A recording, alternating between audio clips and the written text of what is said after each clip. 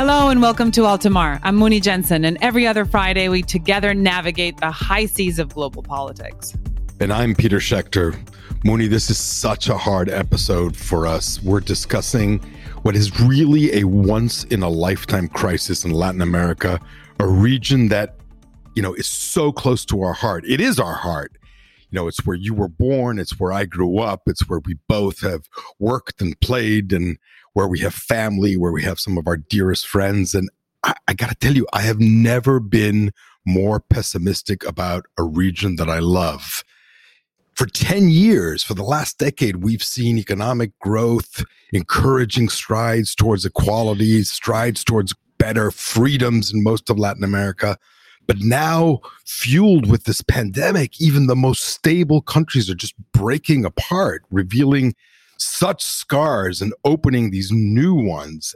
Most concerning of all, Mouni, is the erosion of democracy that we're seeing everywhere from the Rio Grande all the way to Patagonia. And we're going to be joined by a good friend of Mouni's and mine, who is Ricardo Avila. He's a Colombian journalist, the former editor-in-chief of Portafolio, the most important business newspaper in Colombia, and one of the most balanced voices in Latin America today. Peter, sad and concerning is really an understatement. It's really hard to write this episode, to do it. We've tried in our conversations to look for some silver linings. It's really not that easy. What really happened is COVID put the brakes on all the good numbers, and even more so than the rest of the world. So the news is dire on the economic front, and expected GDPs everywhere are double-digit negative numbers. And of course, not surprisingly, in a historically violent region, homicide rates are exploding, much as a result of organized criminals taking advantage of widespread discontent and lawlessness. But now there's an explosion of unrest also by organized institutions, by unions, by students, women frustrated, unemployed, sick and tired, and beaten down by poverty, and also angry at corruption and poor government, failing institutions. Unfortunately, the formula is very similar everywhere. Extreme responses from the security units, arbitrary detentions, and paramilitary activity, which only make things worse. And no government in the region seems up to the challenge. Neither the corrupt strongmen on one side, the populists from left and right, nor the very well-intentioned but very weak and feeble technocrats are succeeding. And so the result is the Americas are now the most violent region in the world, one of the hardest hit by COVID, and the region most likely to sink into economic and political chaos. And what's so sad about all of this is that it's not only about the countries that have historically not worked or haven't worked, like Venezuela and Nicaragua and Cuba, these countries that have been such problems for the last 20, 40 years. Because what we're seeing now is in the last year, we're witnessing like Chile, that had a remarkable success with vaccination. It sort of elected to do a constitutional reform. It's totally succumbing to disease and hunger, protests, and political fractures. Peru, which has been the darling of investors over the last 20 years, is now looking at presidential elections between one of the most corrupt politicians in Peruvian politics and a radical Marxist who quotes Marx and Castro all the time. Mexico is on fire with AMLO, who is clashing with business leaders and opposition groups. Brazil, totally isolated in the world, which is caring all about India, but just the world is ignoring Brazil because Jair Bolsonaro is just this scary autocrat. And we're looking at an election next year in Brazil between Bolsonaro and the former president who was jailed for corruption, Lula da Silva. So the problem isn't only what's happening, but there just seems to be sinking and no hope. And the headlines these days are about my own country, Colombia, my own hometown of Cali, what to say, all the protests and the mayhem and the paralysis the country's in. And it's a country that has long suffered profound inequality, but it's also been kind of the poster child for a stable democracy in the region. A true success story, was a failed state, what recovered and is now at risk of slipping back into failed state status. It all kind of came at the same time: a flawed vaccination process, a weak government, an organized and infiltrated leftist opposition, and the violent leftovers of an incomplete peace process have caused the largest, bloodiest street uprisings in recent history, and they continue as we record. The electoral cycle is happening at the most fragile time possible. There's frustrated, angry voters on all sides that were vulnerable to populists and charlatans from left and right. The bill for COVID can't be paid with economies underwater. People don't want reform. The virus is raging. Something's got to give. And I don't know what gives, because the region just seems out of ideas. Well, that's actually not true. It's espousing dead ideas. So you have candidates espousing, radical Marxism or radical Friedman-like full blazing capitalism. And, you look at AMLO or Bolsonaro, the candidates in Peru's election, they're all, spouting these ineffective and workable ideas that have been discarded for decades. And so the region is in flames, and it's hitting youth the hardest. And that's where we're going to take some time for Tea's Take. For Altamar, this is Tea's Take, and I'm Tea Ivanovic. So here's another really depressing fact, guys. The pandemic led to the worst economic decline in Latin America in 200 years. So Peter and Mouni, you guys talked about inequality, and the dire economic situation is worse for young people. So currently, there is 106 million young people between 15 and 24 living in Latin America and the Caribbean, which is 20% of the total population. And that's the largest proportion of young people ever in the region's history. So since COVID began, 1 in 6 young adults in Latin America lost their jobs, and university enrollment is expected to drop by as much as 25% in several countries. It's all just really, really sad. And what's really depressing is that only a few years ago, Latin America was bubbling with innovation and social impact. With breakthrough apps such as Rappi, which is a delivery app, or Mercado, a fintech app, that were started by young Latin American entrepreneurs, the region seemed ready for a transition to a new age of entrepreneurship and innovation. But the pandemic laid bare a lot of structural problems. And as is usually the case with economic downturns, the youth, those with limited education or experience in the workforce, are left without a safety net. So already Latin America, including the Latin American countries that are part of the OECD, you guys mentioned Colombia and Chile, for example, have some of the lowest PISA education scores in the world. So how will Latin Americans' youth compete if they're already starting from so far behind? So how do you think this economic downturn will impact tomorrow's youth? Tweet at Altamar Podcast and let us know. Yeah, it's sad that even the younger generations are not presenting some good news to us. So this is a really good time to welcome Ricardo Avila to Altamar. He's a longtime friend of both Peter and I. He's an economist, an inspirational speaker, and a respected journalist. He's advised governments, multilateral institutions, and news organizations, and has held positions as editor-in-chief, foreign correspondent, columnist, op-ed editor, among others. He's done really the rounds in the news business. Until recently, he was editor-in-chief of Portafolio, Colombia's respected business publication. He's won multiple journalism awards, authored several books, one of which is called, and this is a telling title for now, Latin America and the Domino Effect, which is relevant for today's conversation. Ricardo, thank you so much for joining us in Altamar. Thank you. It is a pleasure to be with you this morning. And yes, these are troubling times for this region of 650 million people. We just finished a very depressing discussion about this region. We talked about COVID, economic collapse, political upheaval. Peter has also said that he's never been so pessimistic, and he's a pretty optimistic guy. What is your assessment of the region as a whole at this time? Well, I'd say that you have to be careful regarding generalizing about Latin America, because it is a very heterogeneous region. And we find both the extremes and all the shades in between. So in that sense, it is difficult sometimes to speak about one Latin America, although it is true that the recent trends don't look encouraging. How do you see the future here? How does one get out of this problem? Well, I would say we will get out of this problem the Latin way, in the sense that this is not a straight line. And yes, we are in the middle of a cycle. a very complex cycle because of the pandemic, as well as because of the political situation, as well as people feeling the pressure of both an economic, a health, and a social crisis. But at the same time, I mean, this is a region that has proven many times in the past that it can go forward. Probably it will do it as it has been the tradition, taking two steps forward and one step backward. But the net result at the end of this decade, I hope it will be positive. Ricardo, even though it's impossible and also irresponsible to talk about the region in generalizations, there are some issues that are affecting everyone.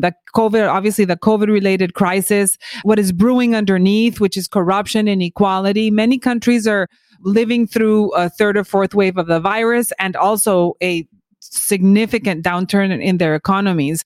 And big countries like Brazil are suffering greatly. How can countries like Brazil, for example, rebound from blow after blow? No, I believe that my forecast for Brazil is that we will see a political renewal in 2022. I believe that people are getting tired of the Bolsonaro versus Lula confrontation, and in that sense, there is a high probability of choosing someone that looks towards the future, that is not entangled in the past.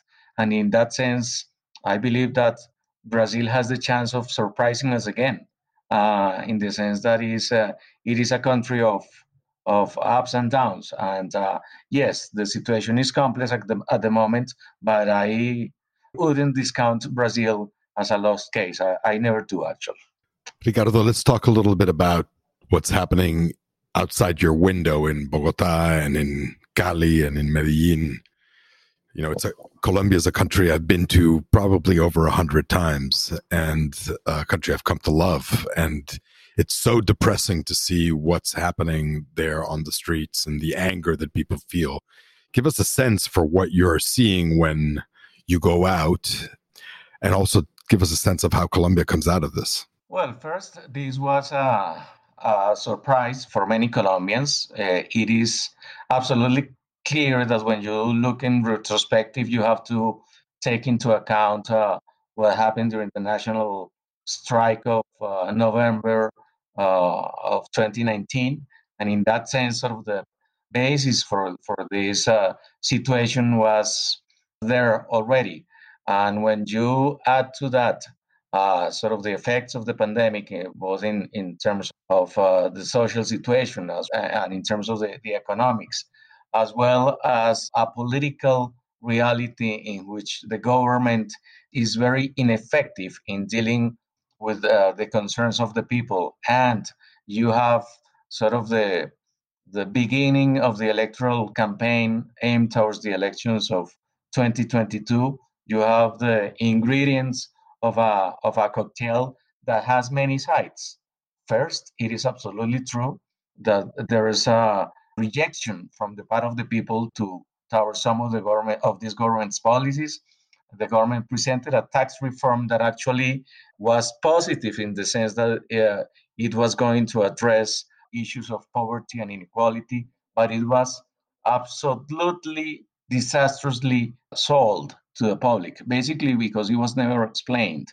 It was a very ambitious and complex proposal, and we saw that, for example, the Minister of Finance never went before the public besides the first introduction of the proposal, and didn't explain sort of the basics of his project. So in that sense, sort of a narrative became common in the streets with, of course, most people hadn't read the proposal.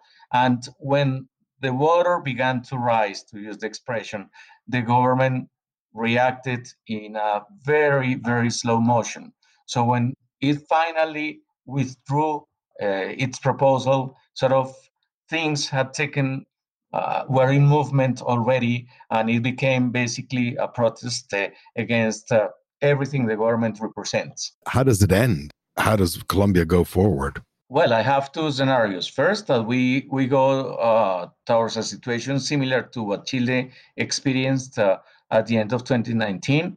That process took 150 days of continuous protest in the streets, sometimes more intense, sometimes less intense.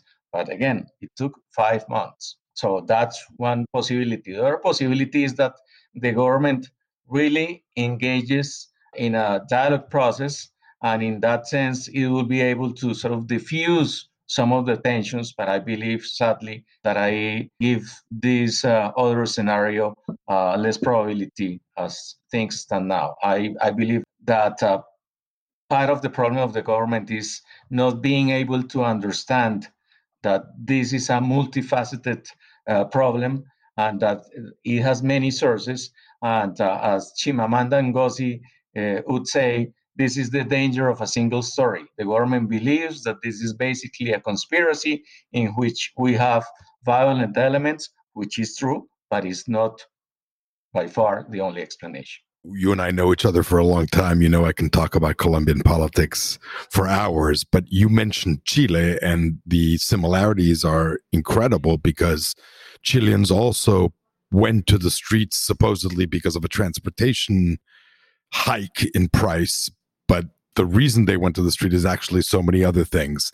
So let's talk a little bit about Chile. It's the darling of Latin America. You know, everybody's so impressed with Chile. They had a great vaccine response, and they've had a sort of interesting constitutional reform response.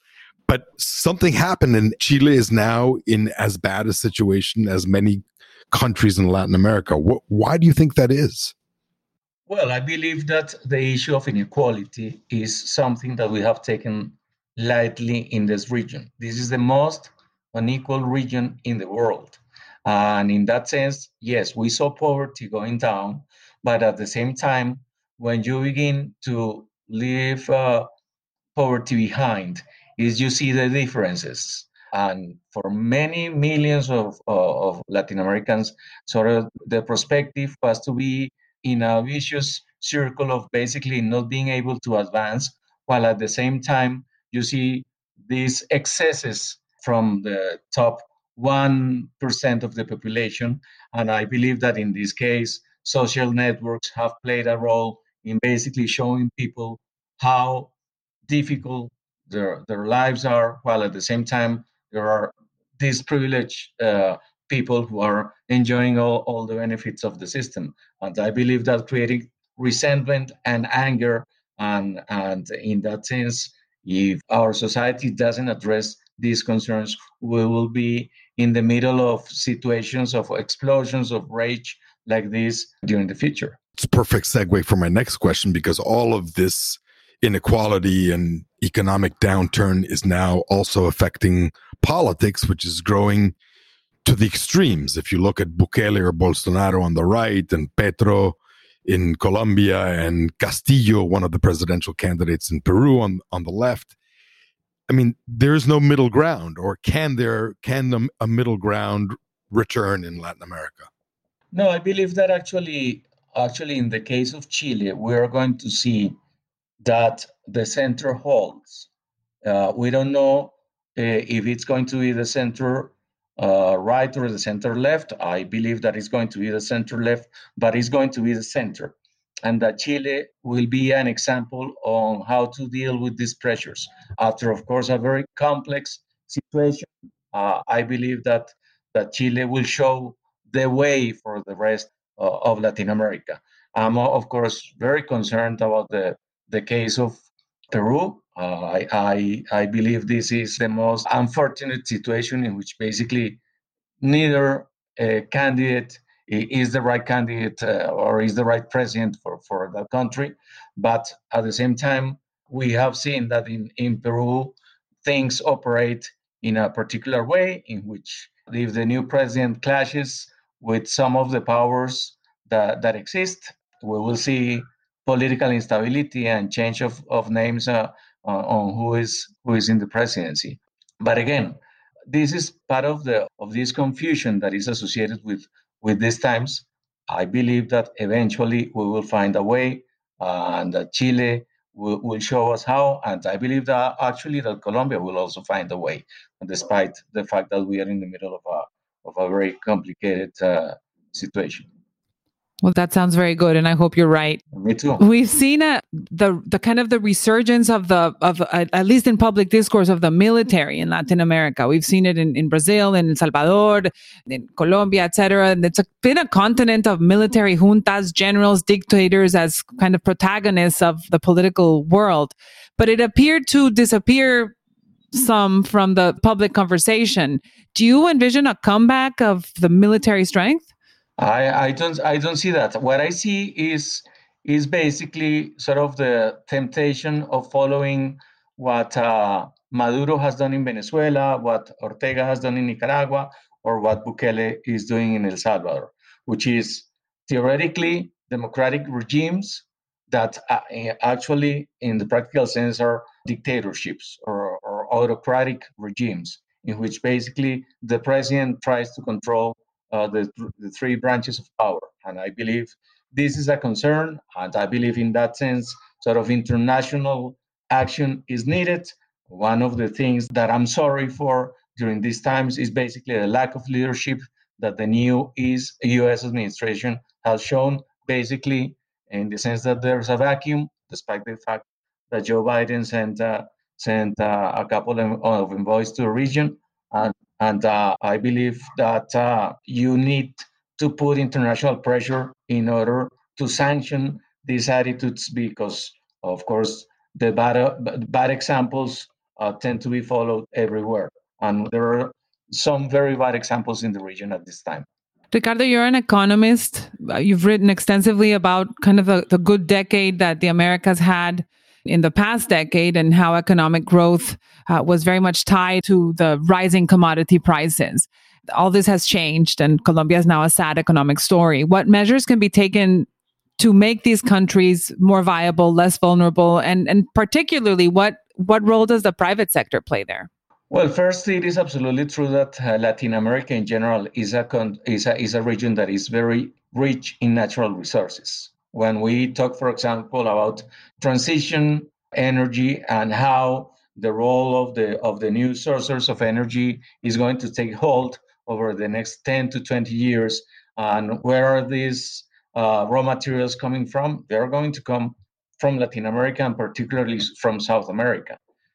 When we talk about where is the food for an additional 2 billion people in the world is going to come from, we have to think about Latin America. So in that sense, Latin America is too important for the world to become a failure because the rest of the world needs both the raw materials, particularly in mining, as well as the food that this region is able to produce.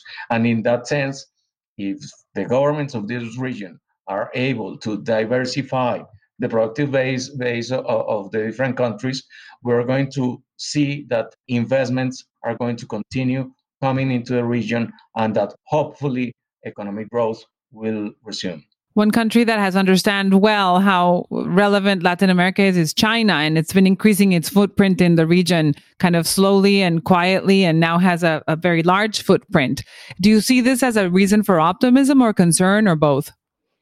No, I believe it is positive in general terms, but we have to understand sort of the geopolitical realities of the region. It is clear that, for example, Russia playing games with the Maduro government and of course exerting its influence in the region is not necessarily a positive factor, but hopefully the presence of China in Latin America will sort of be a wake-up call to the U.S. In the sense that it has to pay much more attention to this part of the world. I know that the plate of the Biden administration is full after so many years of neglect, but again, this is the U.S.'s backyard, and many things are happening here. And if there's not a proactive policy, well, basically the consequences of that are going to be seen in migration patterns or in terms of economic crisis. And I believe it's a huge mistake not to look south. So what would be the proactive policy you'd advise Biden to take? No, I believe that he has to start Well, first, regarding the pandemic, I believe that the U.S. should be more proactive in terms of helping with the vaccines. The difference between the attitude of China regarding the vaccines and the U.S. is dramatic. And now that the U.S. is getting close to a landmark of 200 million people vaccinated, I mean, the vaccine diplomacy in this region has to start in a very aggressive way. I know what all the discussions about potential liabilities, but that would be a start. And second, it's money. And the US has to invest more in the region and has to build bridges.